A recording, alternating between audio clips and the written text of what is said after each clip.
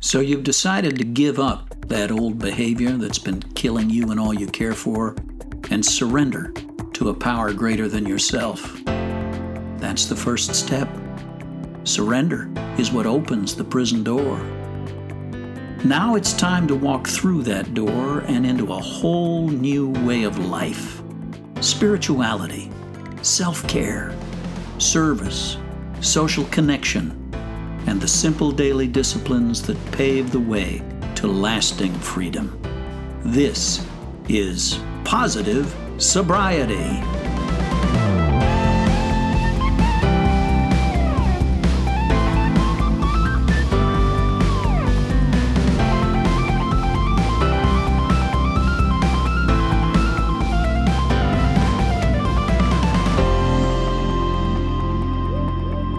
Welcome to another episode of the Positive Sobriety Podcast.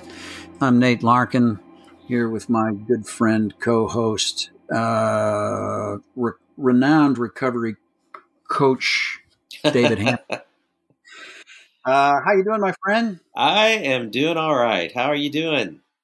Good. You know what? I have now become so accustomed to these virtual sessions.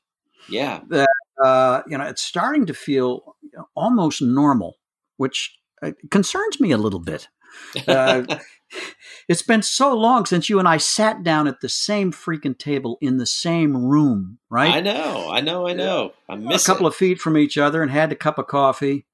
I had a conversation where we weren't. I don't know as I've hung around you with a mask on, which I've done with some guys.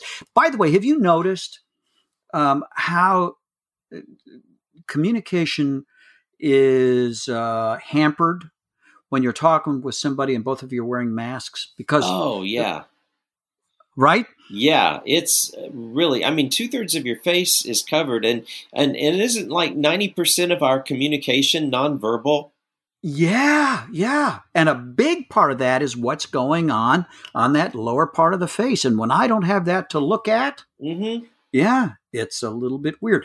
I am grateful that Zencastr, the platform that we use to record these podcasts, recently came out with a new innovation. We did these strictly audio for a very long time. Yeah. We're not showing the video, but I can see you now.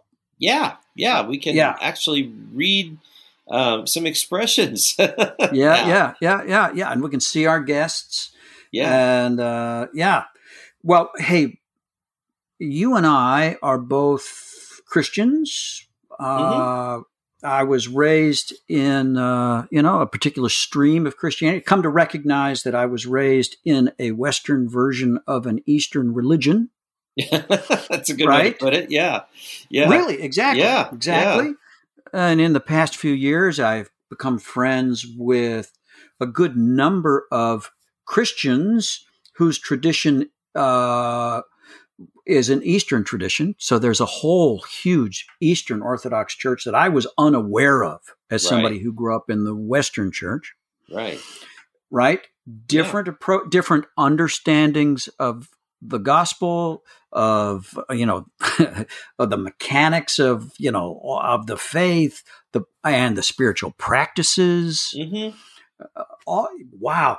I don't know about you, but one of the things that's been so eye-opening for me in recovery is I got out of this very narrow echo chamber that I was raised in that defined first of all, I was handed a faith, which I then, adopted, and to which I still adhere. Right. Yeah. And I believe that it's true, and it defines, my life. Mm-hmm.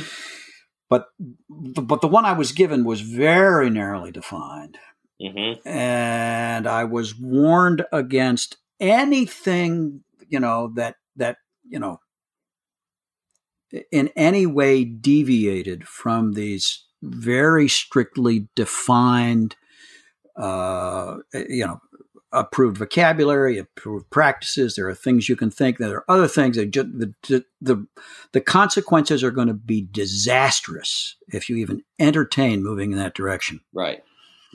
And for me, recovery has been, I'm so grateful that recovery breathed life into my spiritual life. By the time I got into the rooms of recovery, I was still going through the motions religiously, but my spirituality was moribund, all but dead, really. Yeah.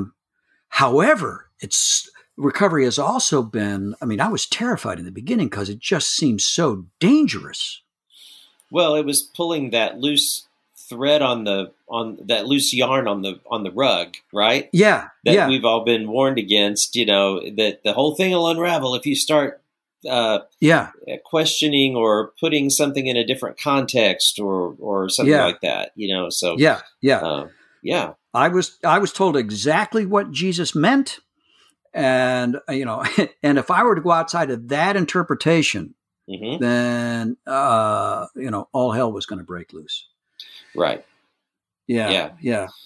Recovery for me was it was a way that it was almost like I had I had crash landed in a place I didn't recognize, and I had to figure out how I was going to believe from here in that place.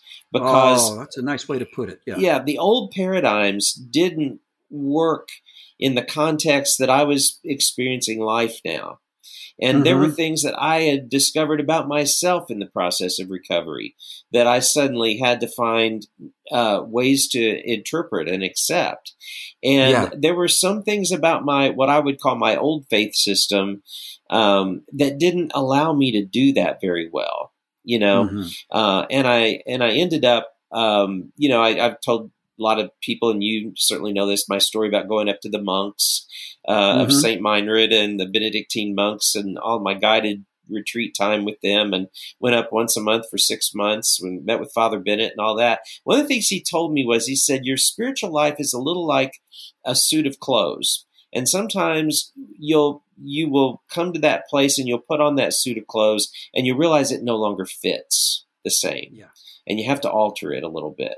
And you have to make adjustments because it isn't that God is changing, but your understanding is. Yeah. And so you have to allow for that a little bit.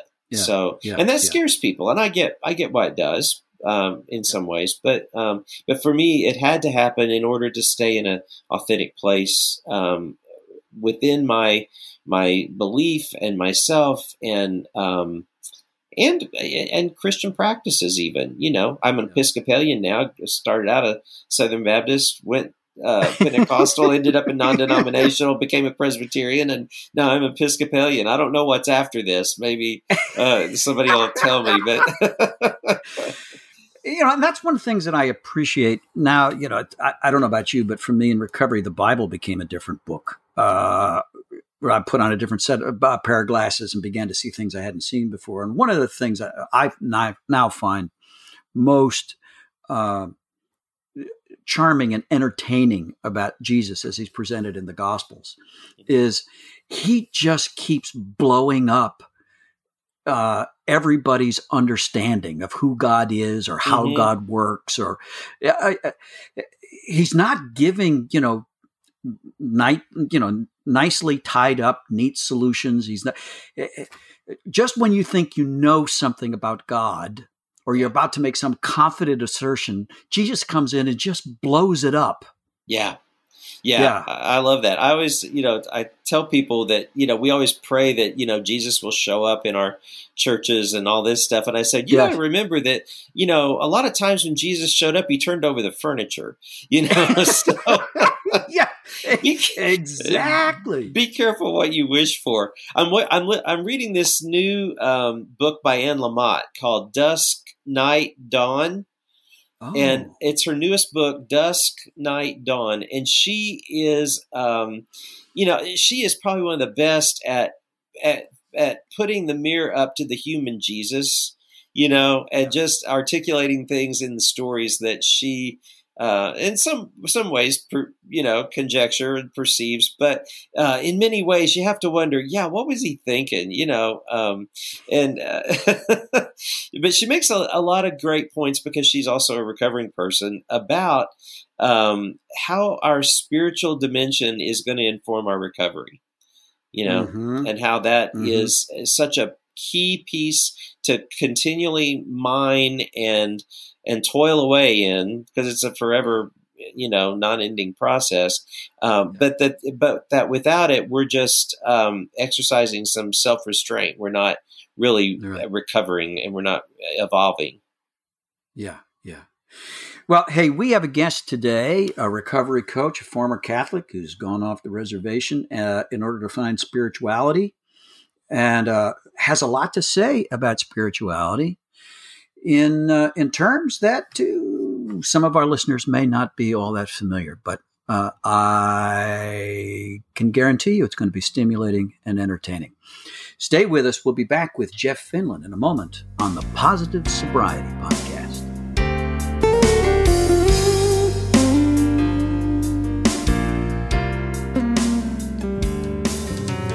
Well, welcome back to the Positive Sobriety Podcast. We have, as a guest on this week's show, a guy who no longer lives in Nashville, but spent a lot of years here, got a wonderful recovery story, and has learned some things along the way. He's got a great new book out. Jeff Finland, thanks for joining us, Jeff. Thanks so much for having me, all. Yeah, welcome. So, you're joining us now from Fort Collins, Colorado. How long have you lived out there? Well, on and off for about 15, 16 years now. We tried to, we moved out here in 2003, and then after my son moved back to or graduated high school, we attempted to live back there again, and it didn't take. So we came back out across the Mississippi River. Yeah. Well, we'd love for our listeners to get to know our guests on a personal level. We love to hear personal stories. We'd love to know a little bit about the long and winding road that got you from where you were to where you are. So would you mind, Jeff, telling us your story? Yeah.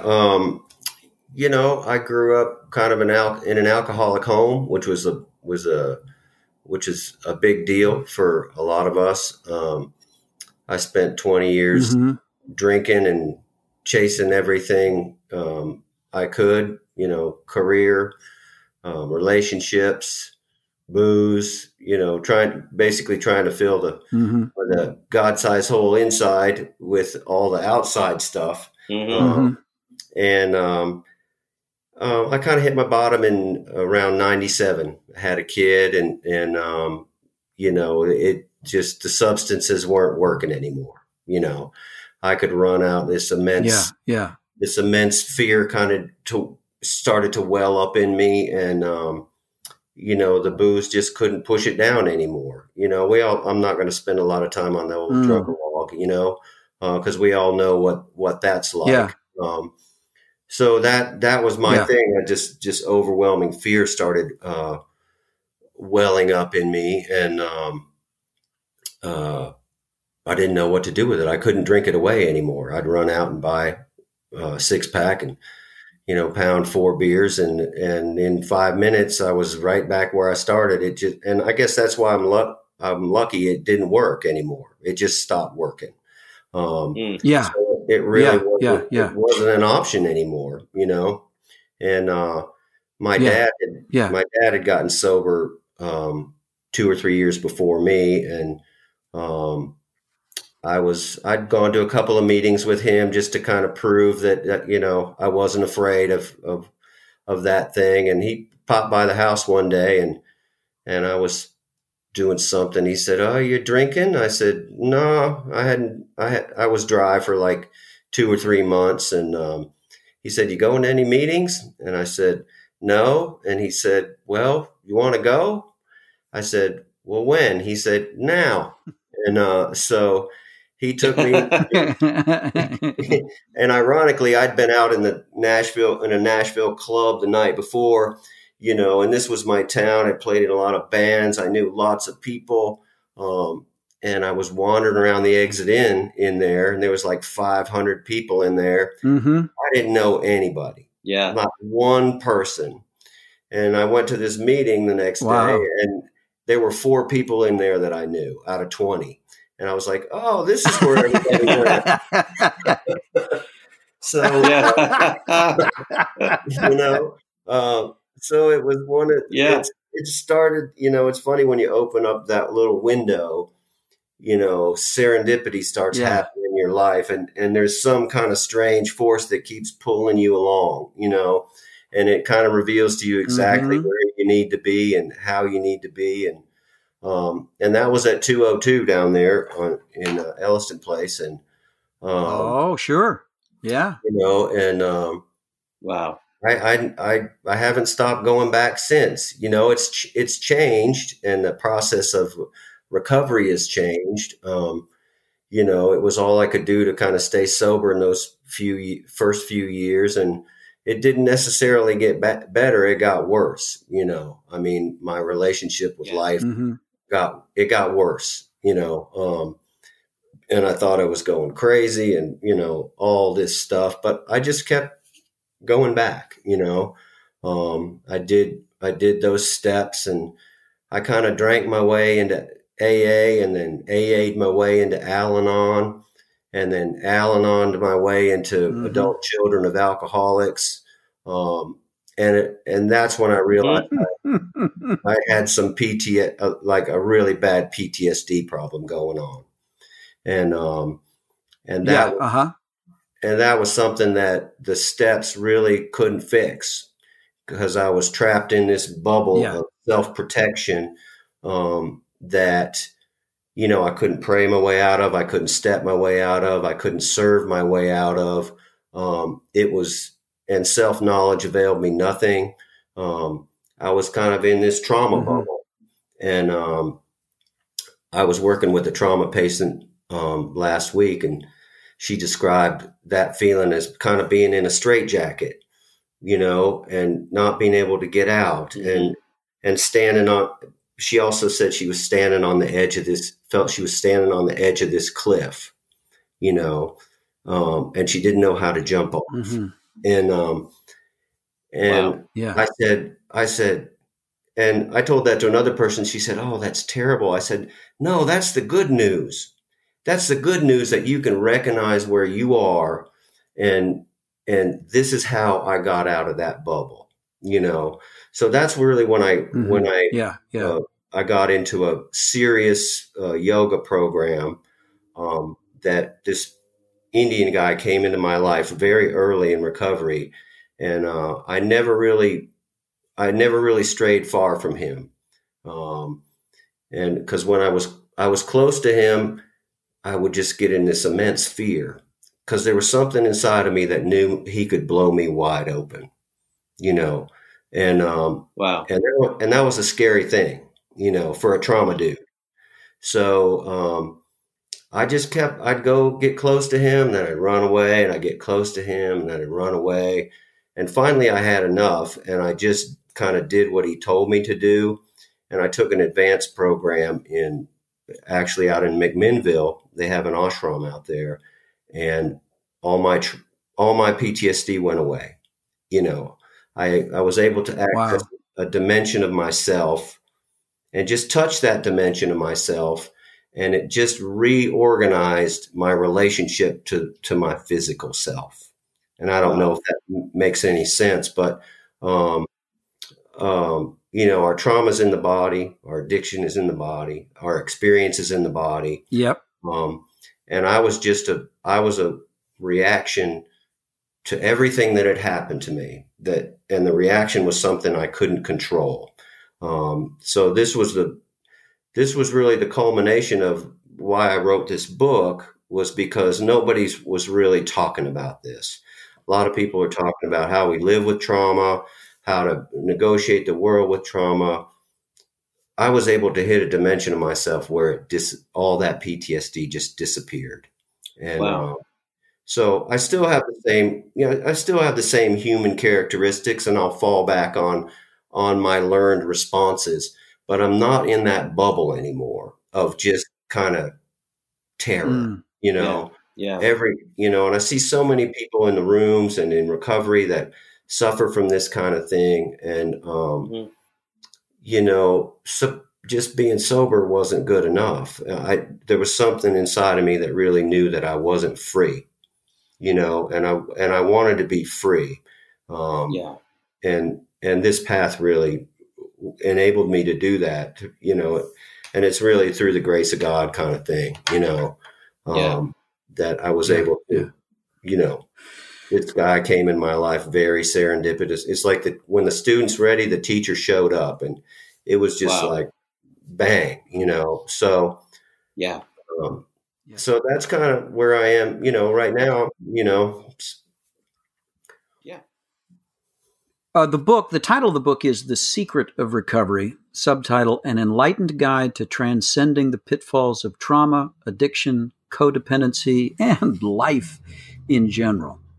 It's an engaging title, and I'm so pleased that you are explicitly making the trauma connection. I think that's one of the great advances in recovery in the last, even in the last decade, really. Yeah, now absolutely. it's come into focus, this connection between trauma and addiction. How would you characterize the contrast between the way you approach a solution to trauma, or I don't know, what's the best way to put it, and kind of the standard model right now for trauma treatment? Well, I don't really know much about that. I have lots of guys that are going into trauma therapy, and, they're splitting themselves into parts. This is the hurt child. This is the angry adolescent. This is the adult, all that kind of stuff. And they're journaling with all these different parts of themselves, which just reinforces the parts. What I'm really talking about is experiencing yourself as wholeness beyond the parts. There's only one of me. There's not all these different parts of me. There's parts of me that respond in different ways, but there's really only one part of me. And experiencing ourselves, our divine selves, the part of ourselves that lies beyond the physical, is really what the whole point of, in my opinion, spirituality and spiritual practice is about. Experiencing that level of ourselves beyond the physical form. And in yoga, they split it up into 5 states of being. One's the physical body, the food body, one's the mind, one's the energy body, and one's the emotional body, which is a culmination of our experience. All these parts of the physical are accumulated. They're all accumulated in the physical world, but there's one part of us that's beyond name and form, and that's what they call Ananda. And that's the whole point of, any kind of spiritual practice, is to touch that dimension of ourselves that lays beyond everything we've collected, And once you stick your little pinky toe in there, and experience that dimension of yourself that is clouded by our conditioning, then everything changes. It's just like, and that's really the whole point of spiritual practice, really, and that's what all those spiritual masters are talking about: Christ consciousness, Buddha nature, mukti, whatever you want to call it. I mean, all these traditions are really trying to, and what are the tools we use to try to access this dimension of ourselves? Right. There's 4,000 years of spiritual sciences that we've tend to forgotten about in our in a world that's kind of been taken over by the clinical. Recovery's been taken over by the clinical world because generally it's billable, and it's definable, and you can put your, it makes sense, it's logical, but the spiritual world is not logical. You can't, it's something you can only experience. You can't quantify it, Right. So, well, Jeff, you're Yeah.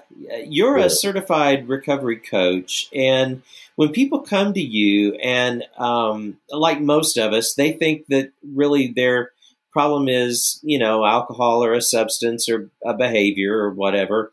They just want to get sober. They want to stop doing, X. Help me stop doing X. How are you able to help them kind of transcend the idea that their problem may be deeply coming from a deep, vacuous spiritual place? and how do you help them across that bridge of accepting the idea that they may need to do something really unconventional with you? Right. And it's, I wasn't ready till I was ready, Mm-hmm. Desire is longing's tool, and we have to exhaust the possibilities of all these different things to fill the God-sized hole, and how I had to do that was, I'm an old 12-step guy, I had to interpret that in a different way.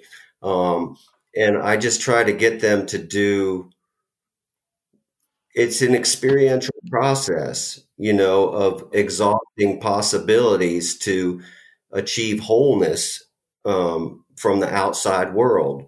I tried, drugs and alcohol. Then I tried sex. Then I tried ambition, conquest, my career. Then I even tried love,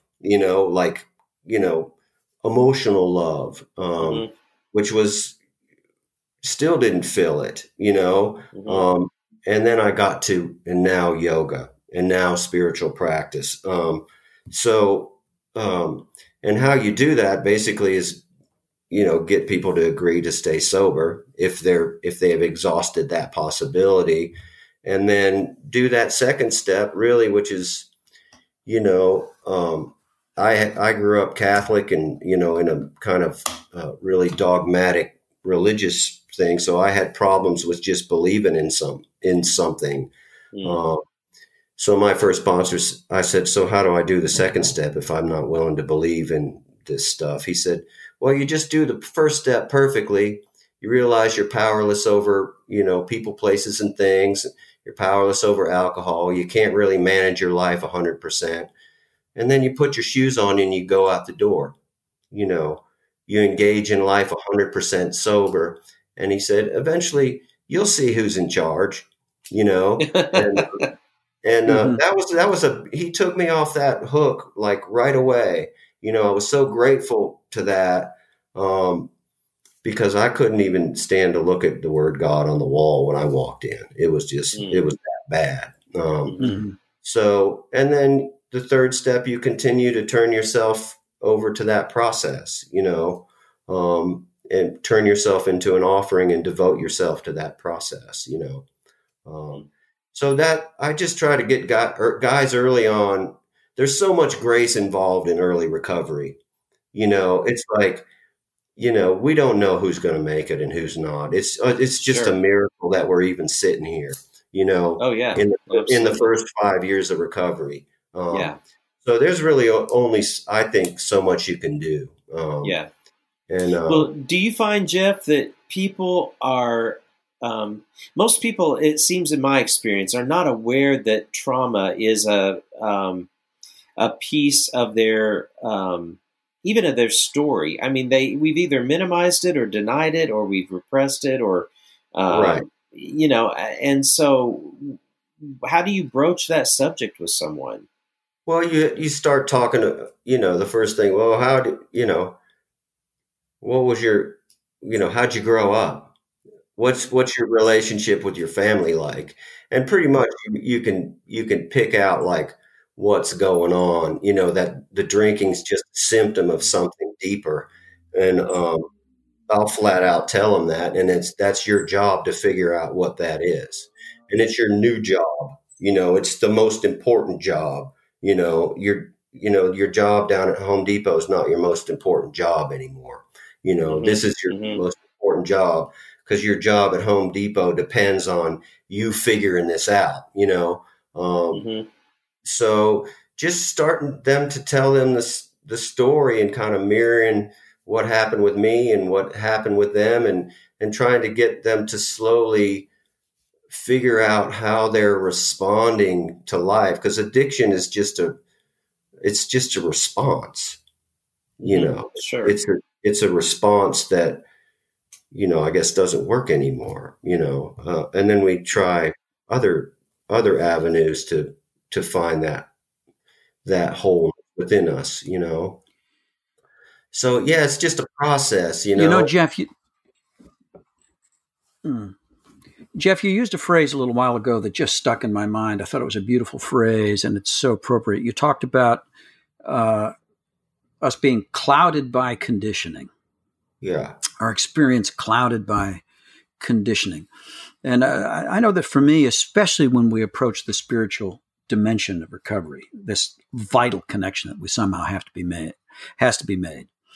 My spiritual experience, religious experience, was conditioned, deliberately conditioned. I wasn't just nurtured. I was not just taught and educated, but more or less indoctrinated in a certain way of understanding the spiritual, a certain vocabulary that had to be used, experience had to fit within a certain box, or I don't know, anyway, it doesn't lead to openness to spiritual experience, to a God who's bigger than the one we imagine, right, to a spiritual experience that's larger and different from what we were told to expect. To me, one of the great gifts of recovery is to be around people who can talk about their spiritual experience, their encounter with, engagement with, relationship with, and trust in a higher power, using language that isn't familiar to me. Describing, parts of this journey that I haven't seen. Was it difficult for you to go to an ashram in McMinnville? And do you ever encounter in the people you work with kind of a reluctance to be too adventurous or too exploratory when it comes to the spiritual? Oh yeah, because it's a terrifying thing. It's like basically you're losing everything that you thought was yourself. It's not like we're not gonna get there by filling ourselves up with more information, more of this, more knowledge, more. It's like what we have to do is empty the vessel, and create space for grace to come in.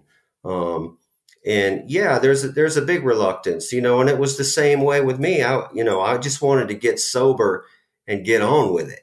I wanted to get sober so I could continue to try to be a rock star. It's like, and I got, it was this whole process of going, getting sober and then starting to feel a little better. I didn't want the three sides of the triangle. I just wanted the recovery side. Mm-hmm. I didn't want to hang out with all those people. I didn't want to be of service to any of those people. Screw those people, Yeah. But that's a three-legged stool, and it's like the stool would always end up falling over, So it was a long process of, doing this and doing that. Does this work? Does that work? And I'd start feeling, what's the only thing worse than bad news for a drunk? It's good news, and, so, I'd get to feeling better and then I'd start going out, starting to beat the world into submission again. And then I'd hit another bottom and I'd come crawling back, and it was this back and forth. And it was the same with my yoga guy. I met this man, and I was so reluctant to even go see him. And there's a story about that in the book. And this guy had to he had to buy me dinner to go hear him talk. And then he walked into the room, and he was, it was like he was saying everything that I ever wanted to hear out of anybody's mouth. And then he would do things in my life that I couldn't explain. He was moving the energy in the room. He was moving the energy inside of me. And I couldn't logically explain really what was happening to me in this guy's presence. I mean, and that's just my story. It's like, I can't really explain it. So there was this he opened up this dimension of myself that I couldn't explain with my head, and it was kind of scary, it was kind of terrifying, but there was something there, that just resonated with me, and it just, this path was kind of laid out in front of me. Did I get close to it and run away from it and then hit another bottom and run back? It was just this whole back and forth kind of thing with recovery and with my spiritual life in a big way, so I can't even remember what the question was. I think you answered it. Okay, good. Yeah, Jeff, are you still engaged with this man? Do you still stay in touch with this person? Is he involved in your? He's a big dude. He's like this world-renowned kind of rock star guru guy, and he has an ashram out in McMinnville and another ashram in India, and but yeah, I'm really grateful because he really enabled me to experience that dimension of myself that kind of set me free. I don't know if I would be able to do that, on my own, but it's kind of like the thing. It's kind of like the thing where two people become one, and almost, it's almost like in yoga, yoga means union, and how do we find union and to yoke ourselves and unionize with ourselves with the entire universe, really, break down the walls of our own separation and our own physicality, so we can experience ourselves in a different way, and a dimension of ourselves that hasn't been revealed before. How can a person, Jeff, that isn't maybe situated near McMinnville or doesn't know the nearest ashram to get to, how can they begin on their own to unlock some of these things and access some of what you're talking about for themselves? Well, what I do is kind of start people on that path. Okay. We have to go through the body, all addiction and all trauma is, it's stuck in our body. It's written in our body. It's in our cells. So for a trauma person to just sit in meditation, it's not really, we have to move our way into stillness, all that stuff is written in our body, and yoga is just a science that basically uses movement and breath to open up the body. And your energy starts to flow in a different way. So, like when I was in yoga teacher training, we were doing hip openers, and the teacher was taking us real deep.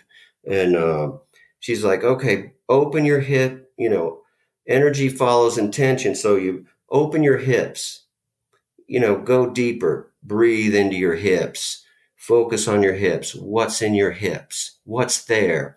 And all of a sudden, these images of my dad started coming up when I was 12, and we were working together, and he was kind of shaming me and pointing his angry finger at me. I was like, holy moly, my dad is in my hips, So it's just this whole process of opening the body and releasing that that stuff, and then having somebody or something to do with it on the other side when it comes up, and that's what spiritual process is about for me. We have to go through the body, and it's one thing I think, contemporary recovery stuff just misses is the body. We're just, our physical body is this conditioned thing, and how do we open that up and release what's in our cellular makeup? Because our trauma is who we are. It's our cellular makeup. It's our identity, really. And how do we break out of that and start to move that around? And then there's self-inquiry work to do on specific residual emotions, fear, guilt, shame, loss, truth, and in AA, we only get to fear and, resentment and fear. We don't get into guilt and shame and loss, and all these emotions have shadow sides. If we grew up in a shame-based environment, then it completely whacks out our ability to use our willpower in the proper way. We're always trying to get in. We're always trying to measure up. We're always trying to manipulate the situation more to feel like we're a part of, So we do the work on these residual emotions, and it opens up this other shadow side, So that's what I do anyway. And that I think that at least starts people on the process. I give them people like a very simple 20-minute yoga practice that opens and balances the energy system in the body. And it just starts people on that process, So there's ways, This is I'm making connections here. Before, I perhaps a couple of years ago, I would have been quick to kind of dismiss this talk about trauma being held in the body as some kind of, new age, airy-fairy thinking. And then Bessel van der Kolk comes out with his study, The Body Keeps the Score, and really shows in stark scientific terms that, what you're talking about is absolutely true, right? Yeah. So it does make sense that involving the body in recovery work, especially around trauma, is a logical thing to do. We can't just think our way out of this box. Yeah, we can't create, we can't fix a problem with the same consciousness that created it. Mm-hmm. Okay. Oh, wow. It's impossible.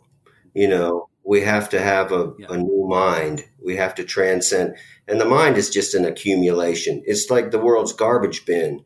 It's like it just collects information and tries to define your current, what you're seeing in the now through what it's already seen in the past. It's just labeling stuff that we're seeing now in relationship to what it's seen in the past. And that's its job, So when we sit in meditation and watch the mind, it's like we have to ask ourselves, what part of us has the ability to watch the mind? And then we develop an awareness of a different dimension of ourselves that is able to watch the mind, and what part of us is that, So, and that's really what practice is all about. It's developing a certain awareness about what's going on in the now, not through the filter of the mind, which is through the filter of the past. Wow. Well, for those of our listeners who would like to follow up with you, what's the best way for them to contact you, Jeff? Where can they find you? I got a website, jefffinland.com. And all my contact information is there. It's got, all stuff about what I do program-wise and working with individuals and workshops and stuff like that. We're developing, I'm developing a kind of a second-tier recovery workshop now with a friend of mine. And A lot of this stuff really falls under people that have been around a while. They're kind of established in their sobriety. That 5 to 7 year thing where it's like, you're sober for that long, and then all of a sudden the stuff that used to work doesn't work now. And we have to deepen our spiritual life. Yeah. Somewhat. And I don't think people address that stuff. We see lots of people in the rooms that are 30 years sober, but they're still in that 5-year chunk of their sobriety time. They've never expanded their spiritual life on any level. And so I see a lot of people stuck, and it says that in the book, if we fail to expand our spiritual life, then we're screwed, and and that's not really comfortable, Mm-hmm. Yeah. So, well, it's been a fascinating conversation, Jeff. Thank you so much for taking the time to talk with us. And the book, again, is The Secret of Recovery, an Enlightened Guide to Transcending the Pitfalls of Trauma, Addiction, Codependency, and Life in General. It's by Jeff Finlin, Finlin. And you can get it at jefffinlin.com. All right, well, listeners, stay with us. We'll be back in just a moment on the Positive Sobriety Podcast.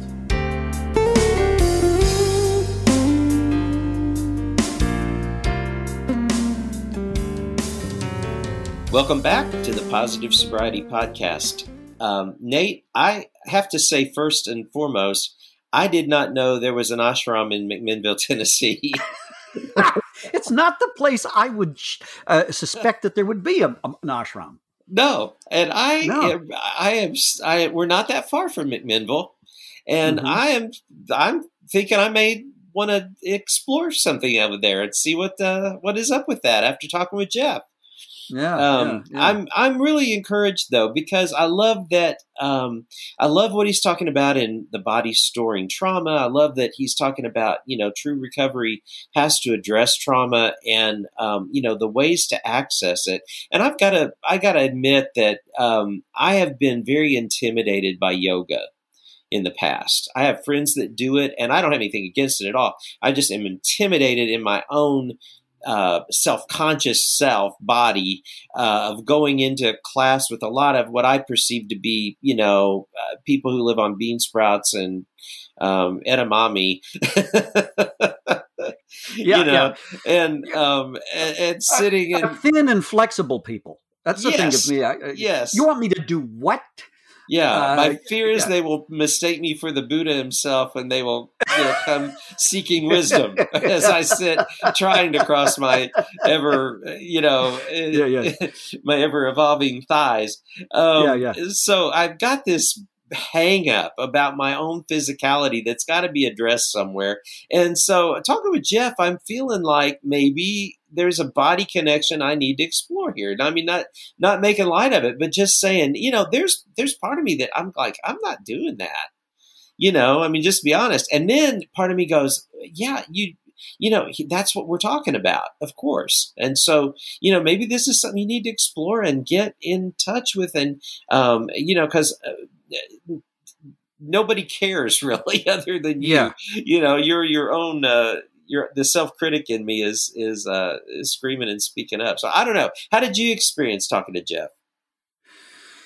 Yeah, I'm still adjusting to the whole, yoga thing. I don't know. I think I watched part of a yoga class through a plate glass window. And people on these mats, I hear a lot about a yoga mat, never heard about a yoga sofa. If there were, but at the same time, it is connecting for me. I do know that the body keeps the score. I do know that trauma is written into our cellular structure. Right. I do know from previous guests that, for several of our guests, they did not find permanent sobriety and real serenity until that deep place of trauma had been touched and Right. they'd been freed from it. And yoga and meditation being the portals for many It's a people. way in. Yeah, absolutely. I don't know that it's the only way in. I mean, we talk about other modes of trauma treatment. So we talk about EMDR. I think we've talked about internal family systems on this show. Right. Neurofeedback. Right. Neurofeedback. Exactly. I'm not about to sign on to a message that says that there is one way to do it. Right. And only one way. Right. But it certainly sounds to me from Jeff's experience as though yoga was a path. It was a portal. It was a way where he was able to get, past that automatic behavior, that conditioned behavior that was the result of trauma stored in his body. He was able to get out and past that into a spiritual dimension. Yeah. Yeah. And I love that he's admonishing us to explore what recovery can look like from here and not just rest in a recovery experience that we had in our initial entry into, whether it was the steps or some other means by which we got sober, that we're not stuck in practices that have become rote and stale, but that we would open ourselves up to some fresh experiences that would allow for us to maybe unlock some new things that would even breathe new life into our recovering world. Yeah. Well, stimulating, illuminating, inspiring, and challenging conversation. Yeah, absolutely. Hey, before we wrap, why don't you remind our listeners about our sponsor. Generous sponsor, BetterHelp.com, H-E-L-P, BetterHelp.com. And listeners, if you will go to BetterHelp.com/positive sobriety, you will receive a discount on your initial services with them, and we will get to know what is helpful to you all in what we're offering. And what is BetterHelp.com? It's an online therapy, licensed therapists there to serve you service. In other words, you get to go online and do therapy at home from the convenience and comfort of your home with the same therapist, or if you need to change therapists, something's not fitting quite right, you can do that. But it's there to serve us with our depression, our relationships, codependency, all the things that we feel stuck in real life. BetterHelp.com is there for you to access good quality therapy on as regular a basis as you'd like to have. And so I would recommend BetterHelp. I think it's going to be a great thing for folks to take that first step into initially just exploring something that may have otherwise been very intimidating for them. So BetterHelp.com/positive sobriety, and you'll not only receive a discount, but we'll also get to find out what we're offering is working for you. Awesome.